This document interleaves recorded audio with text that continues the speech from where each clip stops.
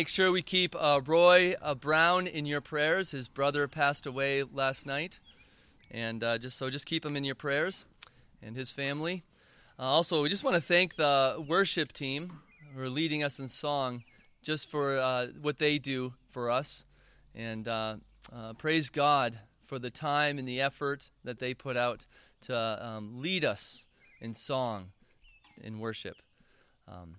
And also everyone who helps set up. Praise God for all the effort that goes into our worship time. So, my daughters get really fearful, and in fact, I should say terrified, when there are sounds of lightning or fireworks going off at night. And what they usually do is when they hear fireworks or lightning, they come running to their dad. They come running to me. And they start begging me, "Dad, please come into our room. Please come into our room." And so what I often end up doing is going into their room and sitting down on the floor, and they come out of their beds and lay down right next to me. And I really think there's kind of a conspiracy here. I think deep down in their hearts, although they look frightened, they get kind of excited when they hear fireworks. I think they get kind of excited when they hear lightning. I think for them it is an opportunity to go to Dad and get Dad to be with them in their room. And this is my point. If my presence brings comfort to my kids in the storms that they face, how much more does God's presence bring comfort to his people in a greater storm, in exile? You see, the exile that we are looking at here in Isaiah is the most terrible event that has happened to God's people. Amazingly, this very exile becomes the very means to bring comfort to God's people. The exile, the difficult situations, the turmoil they experienced is the very means for them to feel the depth of God's comfort. In the last few weeks, we spent quite a bit of time looking at how, in a sense, we are in exile. Not just in a sense, the Bible says we are. God's people are not at home. We're not where we belong. We're outside of our country. And Isaiah 40 is the introduction to Isaiah 40 through 66 that is all about comfort for the exiles. It's all comfort for God's people. And today we are hearing the message that brings the greatest comfort to exiles like us. And it's the simplest message you can imagine, but there's a lot to it. Listen to these words. These are the words of comfort. Behold your God. Behold your God means that God has arrived to rescue his people. It means that God is in sight, that God is near, that he has come for us.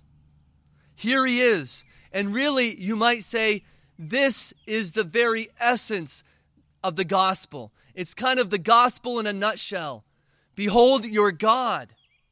He has come. And this fits logically with the progression that we saw in verses 3 through 8, doesn't it? Today we're looking at verses 9 through 11, but we've seen this progression going on. We've seen God is coming. God is coming. And then we saw prepare the way for the Lord. And then we saw every valley shall be lifted up. The humble shall be raised up. And the proud shall be lowered. He is coming whether you are ready or not. Nothing can stop him from coming. And then all of a sudden we get to 9. Behold your God. He is here. He has come. The greatest news of all. And for a people who are in exile, a people who are in the midst of a storm, who are terrified by the realities of life around them, there is no greater news than this. This is the greatest news we could possibly hear. For people wondering, has God forgotten us? Is there any good news for us? Has God abandoned us? Have we fallen so far that God is no longer going to deliver us? Has He forsaken us? The answer is no, He hasn't. God has not forsaken us. God is faithful to His promises.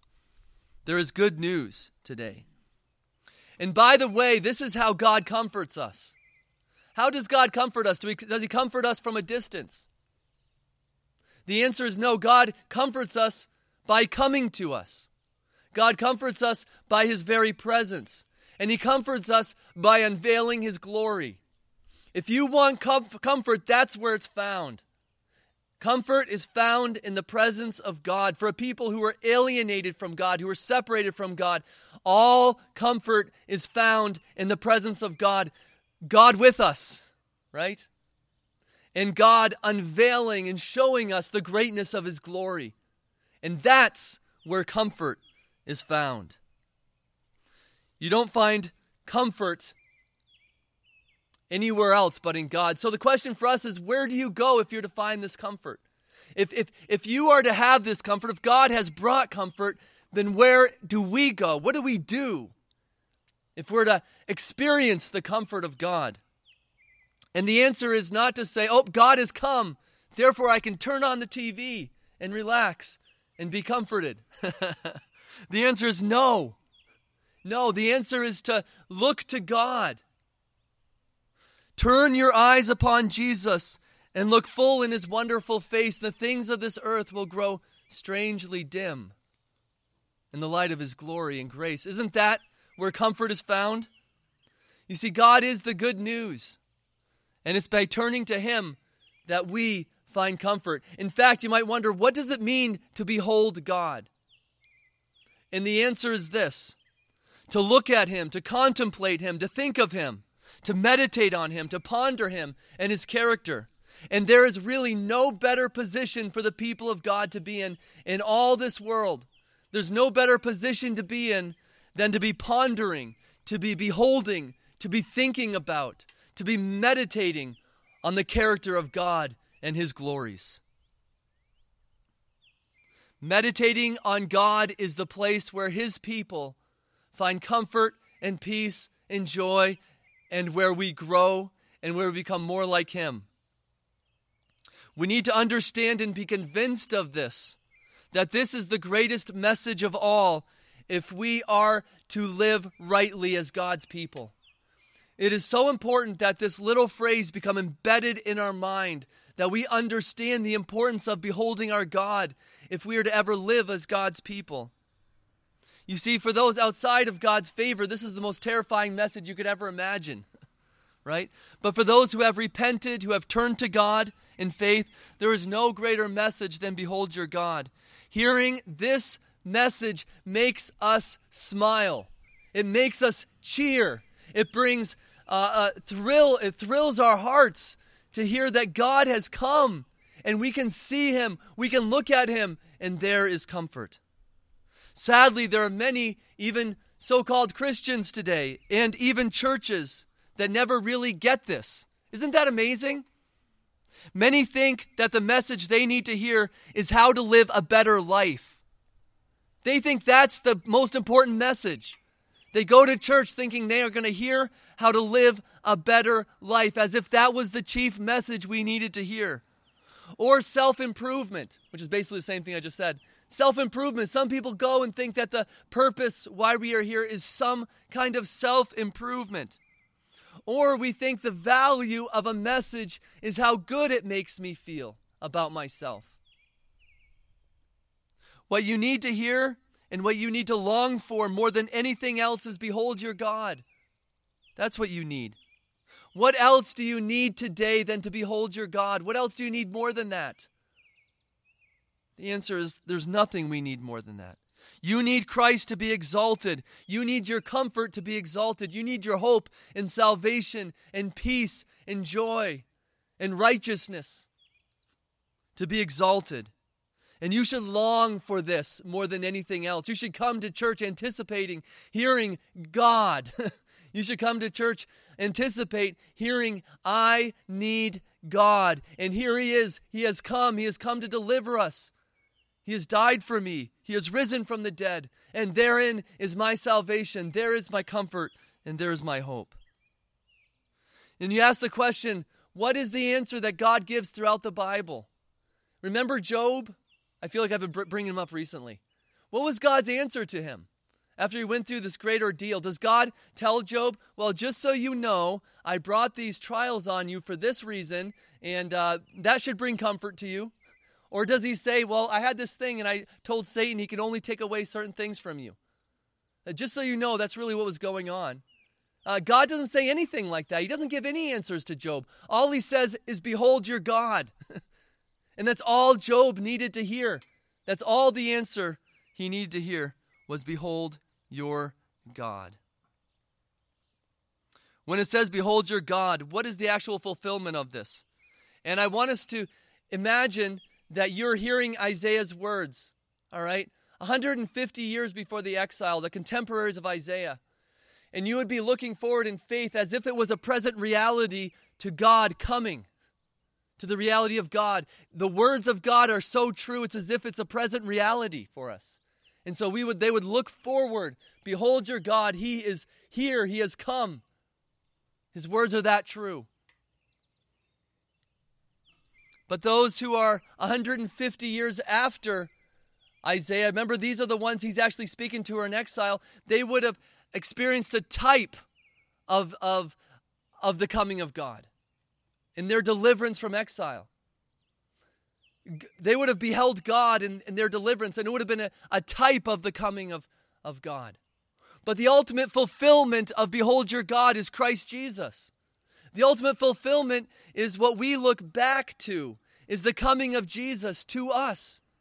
When he was incarnated among us, as he took on flesh and walked among us. That is the fulfillment of behold your God. That is God with us. And all these other experiences of God where God came and manifested himself were merely precursors to the ultimate fulfillment of God when he would come. And by the way, we are looking for God to return again, aren't we? Behold your God, he is coming again. And so that's what we look to, and that's the ultimate fulfillment of what it says here in behold your God.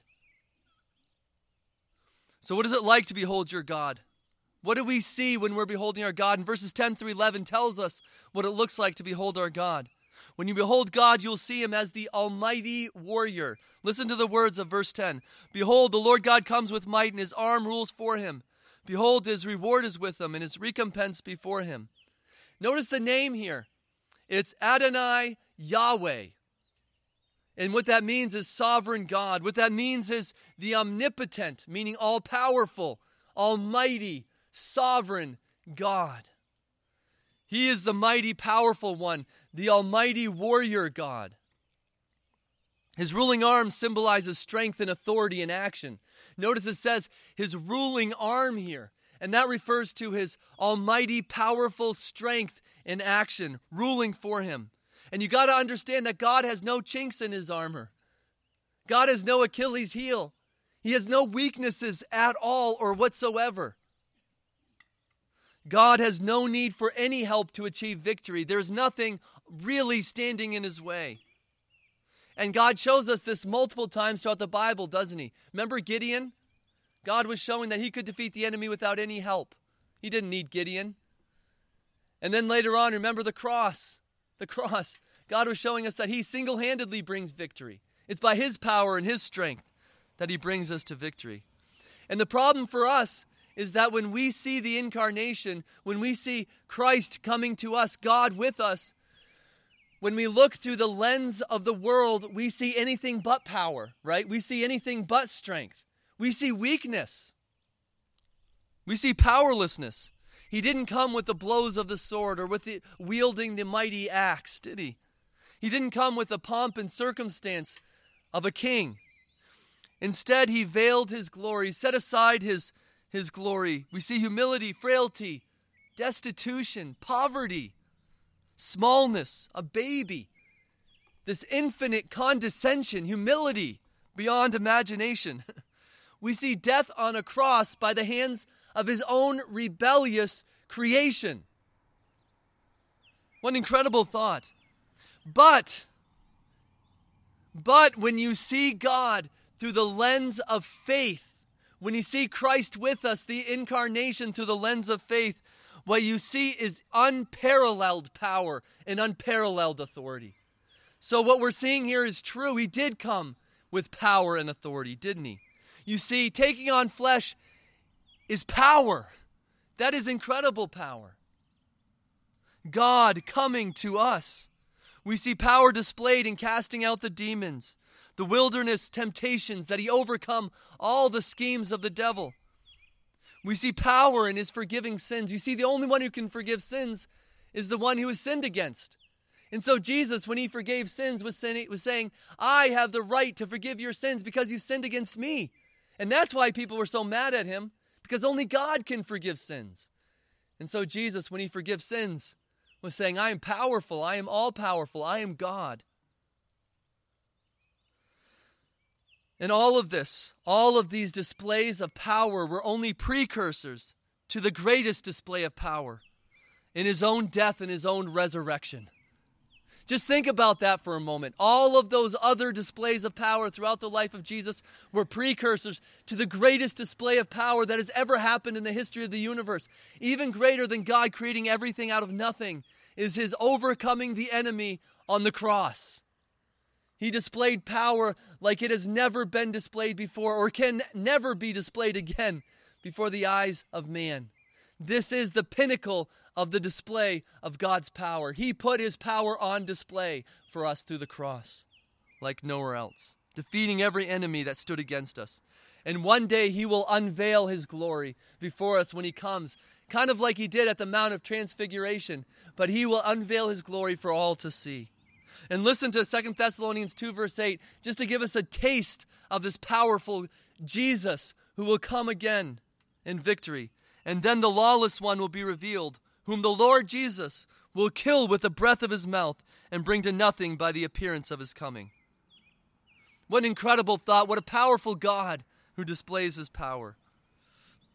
We also see his power here, not only in his arm ruling with him, not only in his great name that is above every other name, but also in the reward that he takes with him after victory. What we see here is he's taking his reward with him. He has just gained victory. He's a powerful warrior king, and he comes back from the victory with the reward with him.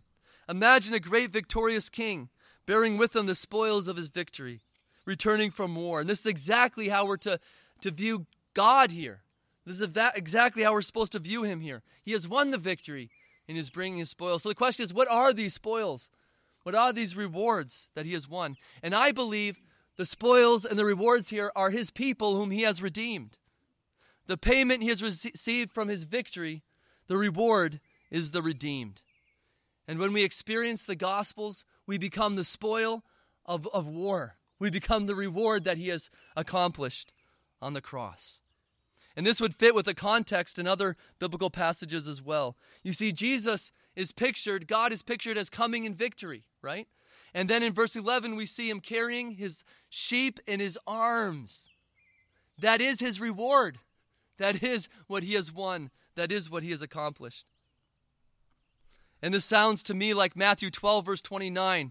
Or how can someone enter a strong man's house and plunder his goods unless he first binds the strong man?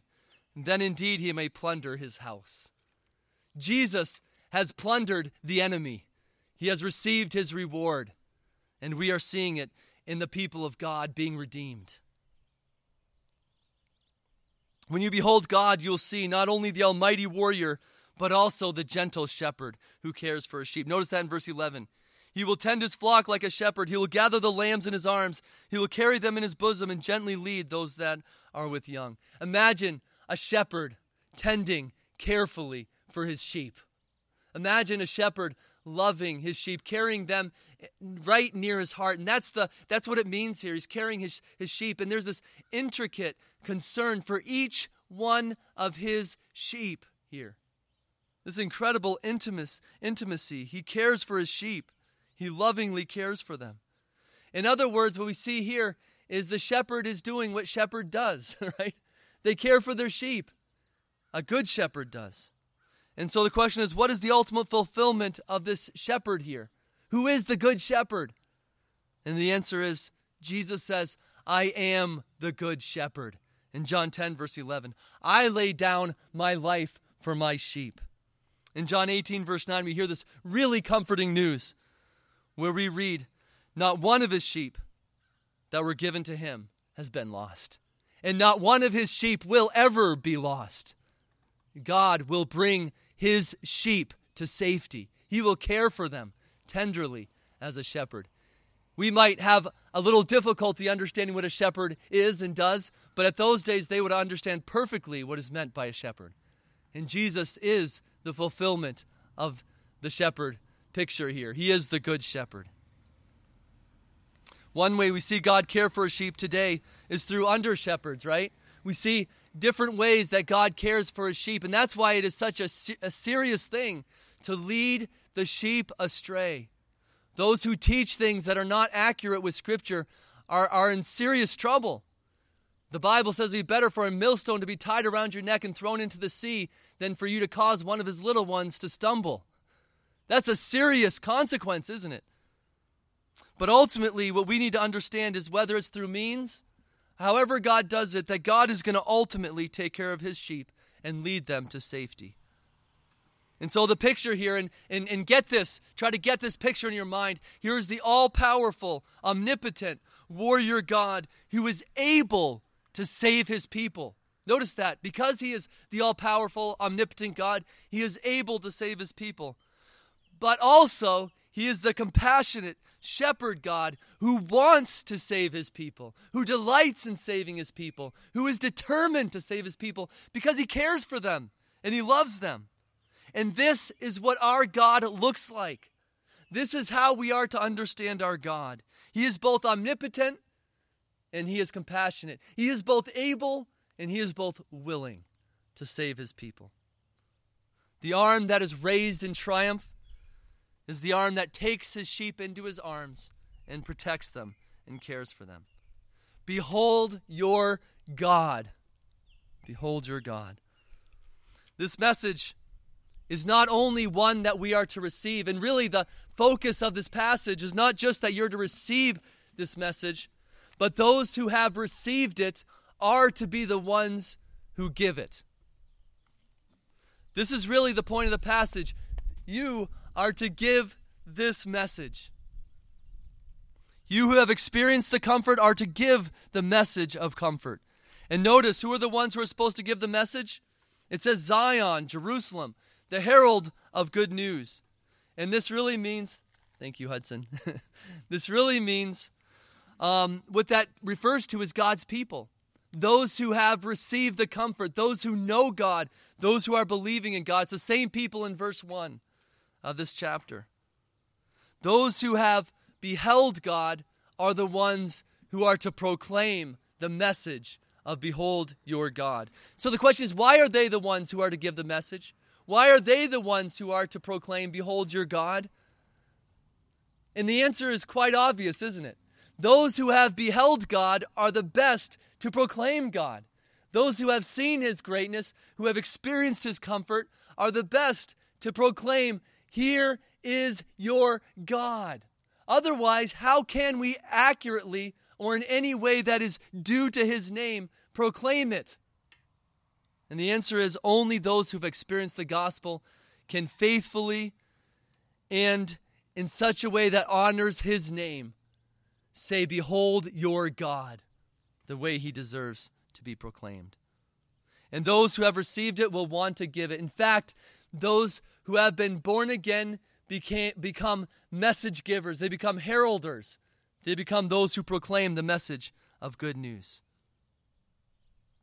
So the question is, who are you to give the message to? And notice, it says, say to the cities of Judah. So in other words, to the surrounding cities. In other words, those who need the message of comfort. You have to remember, God's people are in exile at this time. They're not even near Jerusalem. For the most part, there were probably a few of them that were still there, that were left there, if you read through the scriptures. But the majority of the people would have been in exile. And so what he's talking about here is you are to proclaim it to God's people. You are to proclaim it to those who need to hear it, to those who need to receive it, to those who are not yet God's people and need to receive it, right? And everybody needs to hear the message of comfort that is only found in Jesus Christ. In Acts, we see Jesus telling his disciples the very same call, "Behold your God," and that is to begin in Judah and to go out through Jerusalem and throughout to the whole world in Acts 1 verse 8. Listen to this. "But you will receive power when the Holy Spirit comes on you, and you will be my witnesses," in other words, behold your God, "in Jerusalem and in all Judea and Samaria and to the ends of the earth." And that's exactly what happened, wasn't it? The word of God went out. They proclaimed, "Behold your God," to the world. He has come. He has come for us. Our comfort has come. So how are you to give this message? How are you to give it? And there are some instructions here on how to give it. In verse 9. You are first of all to go to the most advantageous position for the most people to hear. Notice, going up to a high mountain. And the mountain would have been the most conspicuous place to proclaim the message, the most advantageous location to proclaim the message of good news. And you miss the point entirely if you think you're just supposed to go up to a mountain and it doesn't matter if people are around or not. That's missing the point, isn't it? The point is that people are supposed to hear it. You're supposed to go to where people can hear it, right? This is a message that is worthy of being heard by all. So go up and proclaim it where people can hear it. Not only that, but you're to give the message loudly. Notice it says here, lift up your voice. In other words, turn up the volume. And this is not saying screech it, like scream it. Sometimes in my family, when my kids get rowdy, there's a lot of screaming going on, right? But that's not what it's talking about here, right? It's talking about in a way that people can understand it, in a way that people can hear you and articulate what you're saying. What is the point of giving a message if no one can hear it? And this is a message that should be proclaimed loudly and in such a way that everyone can hear it. And also, it says here, along with those instructions, it says you're to give the message without fear. Fear not, it says. So the question is, as you go up to this mountain, as you proclaim loudly, what is there to fear? What might be fearsome about doing this? And in context, I wonder if it's the truthfulness of the message. I wonder if someone might be concerned that they might be disappointed, that maybe it's not as it appears to be. And God would say, don't fear. Don't fear. Give the message with boldness. Give the message with courage. It is true. God has come. Behold your God. Proclaim it from the rooftops. But I wonder for us if it might be more so that we are fearful of how people might respond. And if so, you're not alone in your fear. I think all of us have a tendency to fear. Is that true? Is it true that there are times when you are tempted to fear? And perhaps this is why Paul asks for prayer the way he does in Ephesians 6, verse 19 through 20. Listen to what he says. He asks for prayer that words may be given to me and opening my mouth boldly. And another way of saying that, the word means fearlessly, to proclaim the mystery of the gospel. So it's almost as if Paul is saying, I too am tempted to fear. And so pray for me that I might say it fearlessly and boldly. And I believe that the best way to overcome fear, how are we to overcome this? And I believe the best way to overcome fear is to behold our God. You see, it doesn't take away from the size or the fearfulness of the enemy in itself. But when we behold our God, the enemy looks that much smaller in our minds, don't they? Or whatever we might fear looks that much smaller in our minds. I imagine David going up to Goliath, right? And he had such a big view of God that Goliath must have looked very small in comparison to God. So even though we might still, in a sense, fear things, when we behold our God, those fears become very, very small in comparison. And we have boldness to proclaim the message. You should be more concerned about people actually hearing the gospel than what might happen to you if they do hear it and don't like it. This is the only word of comfort. How will people hear unless there's a preacher? And you are the means God uses to bring his word to the world. So don't let people or their opinions silence you. Rather, speak the truth in love. Remember that your God and his message are bigger. Remember that all flesh is like grass that withers. Remember that God's word endures forever. And if they don't like the message, then what can they really do to you, right? Remember, your goal is simply to magnify God and to say, behold your God. Proclaim his greatness. Say that he is great. That is really what the message, proclaiming the message of the gospel is all about. And we see his greatness on the cross, don't we? And so we proclaim the cross. We proclaim that God came to us and died for us and rose from the dead so that our sins might be forgiven. And that by believing and trusting in him, we can have life and comfort in its fullness like we can never find anywhere else. A story in 2 Kings 7 illustrates our responsibility very well. Israel was in a time of great famine because they were under siege by the Syrians. I mean, it was awful. People were doing incredibly awful things. And there were 4 outcast lepers who were thinking through things in their situation. And they thought, well, if we enter into the city, we will die of famine. If we stay at the entrance of the city, we will die of famine as well. If we enter into the camp of the Syrians who were all around them, they were laying siege to them, then we will probably die as well. But maybe we won't, right? So what do? They determined they were going to enter the camp of the Syrians. Now, these were Israelite lepers, and they decided to enter the camp of the Syrians. What do they have to lose is really what they determined. So what they find is that no one is in the camp. The camp is empty. You see, in fact, God had made it sound like there was chariots who were coming, an army of chariots, a great army of chariots coming. And so the Syrians thought that an army was coming to attack them. So they fled, and they left all their treasures, all their food, everything behind. And so these 4 lepers came and started taking everything they could and burying it. You know, what else do you do, I guess? You take care of your stuff. You bury your treasure. But then they said to one another, they said this, we're not doing right. This day is the day of good news. So what do? They go to Israel and they proclaim within the city that the Syrians are gone. That not only has God taken away the siege, but he has left us with a banquet. He has left us with a banquet. Isn't this a great picture of what God has called us to do? How can we not proclaim the good news? How can we not tell others there's a banquet? Not only has God defeated the enemies through Christ, but he has left us a banquet of good news for us to hear, for those who turn to Christ for their salvation. If my daughters find a sort of comfort in beholding their dad in a thunderstorm, how much more comfort is there in beholding God in the storm of life? How much more comfort is there that God has come to rescue us? Have you looked to Jesus for salvation? Have you looked to him for the comfort of salvation?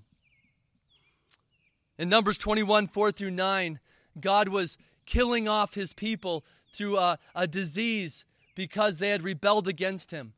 And so as grace, he told Moses to erect a pole with a snake on it. And everyone who looked at the snake would live. And Jesus in John 3 says, I am. That is an illustration of me. Everyone who looks to me, who believes in me, will be saved. So the answer for us is, if you are outside of God's favor, if you have no comfort, which is what it means to be outside of God's favor, then you need to look to God. Look to him as they looked to that snake in the wilderness, and they were saved. There's actually snakes that were biting them and killing them. And when they looked to that snake, they would live. And Jesus says, that is an illustration of me. Are you looking, beholding Jesus today for your comfort, believer? 2 Corinthians 3 verse 18 says, not only do we find comfort, but we grow in beholding the face of Jesus Christ. That's how we grow. We don't look to him alone for salvation. We stare at him. We behold him. We keep our gaze on him and his character. Are you committed to spending your life giving the message of comfort? What else would you do with your life than give this message? In 2 Corinthians 5, verse 21, Paul says that is our message. We are ambassadors, as if Christ were speaking through us, be reconciled to God. And I think what keeps us often from giving the message is that we have failed to behold God ourselves. The result is that we often end up with superficial, artificial answers. We find comfort in superficial and artificial places. Even churches begin to preach things other than God. And we begin to focus our lives on other things than God.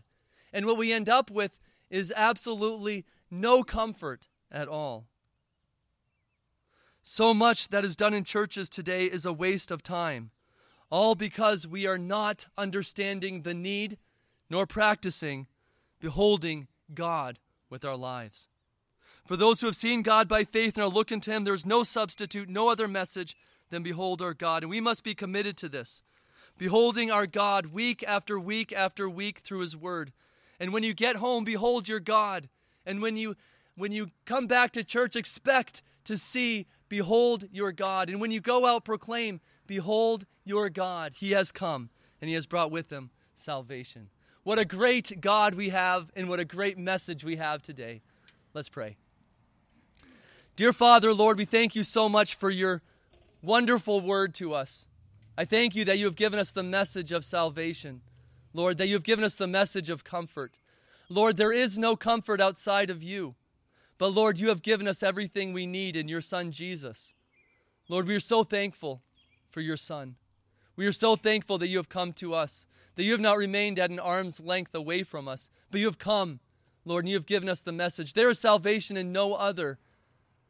For there is no other name under heaven given among men by which we must be saved. I pray that today you would bring salvation to those who are lost. Lord, to those who have no legitimate comfort in this life, may they find it in you, Jesus. May you save them. May you deliver them from your wrath and bring them safely into your kingdom. And God, I pray for all of us that we would recommit our lives to this, to beholding our God and to proclaiming this message to the world around us. Lord, I thank you for this good news. We thank you for this great news. Lord, we rejoice today. We rejoice today in this message that our God has come, that He is all-powerful, and that He is compassionate, and that He not only is able to save, but He is willing and will save. In Jesus' name, amen.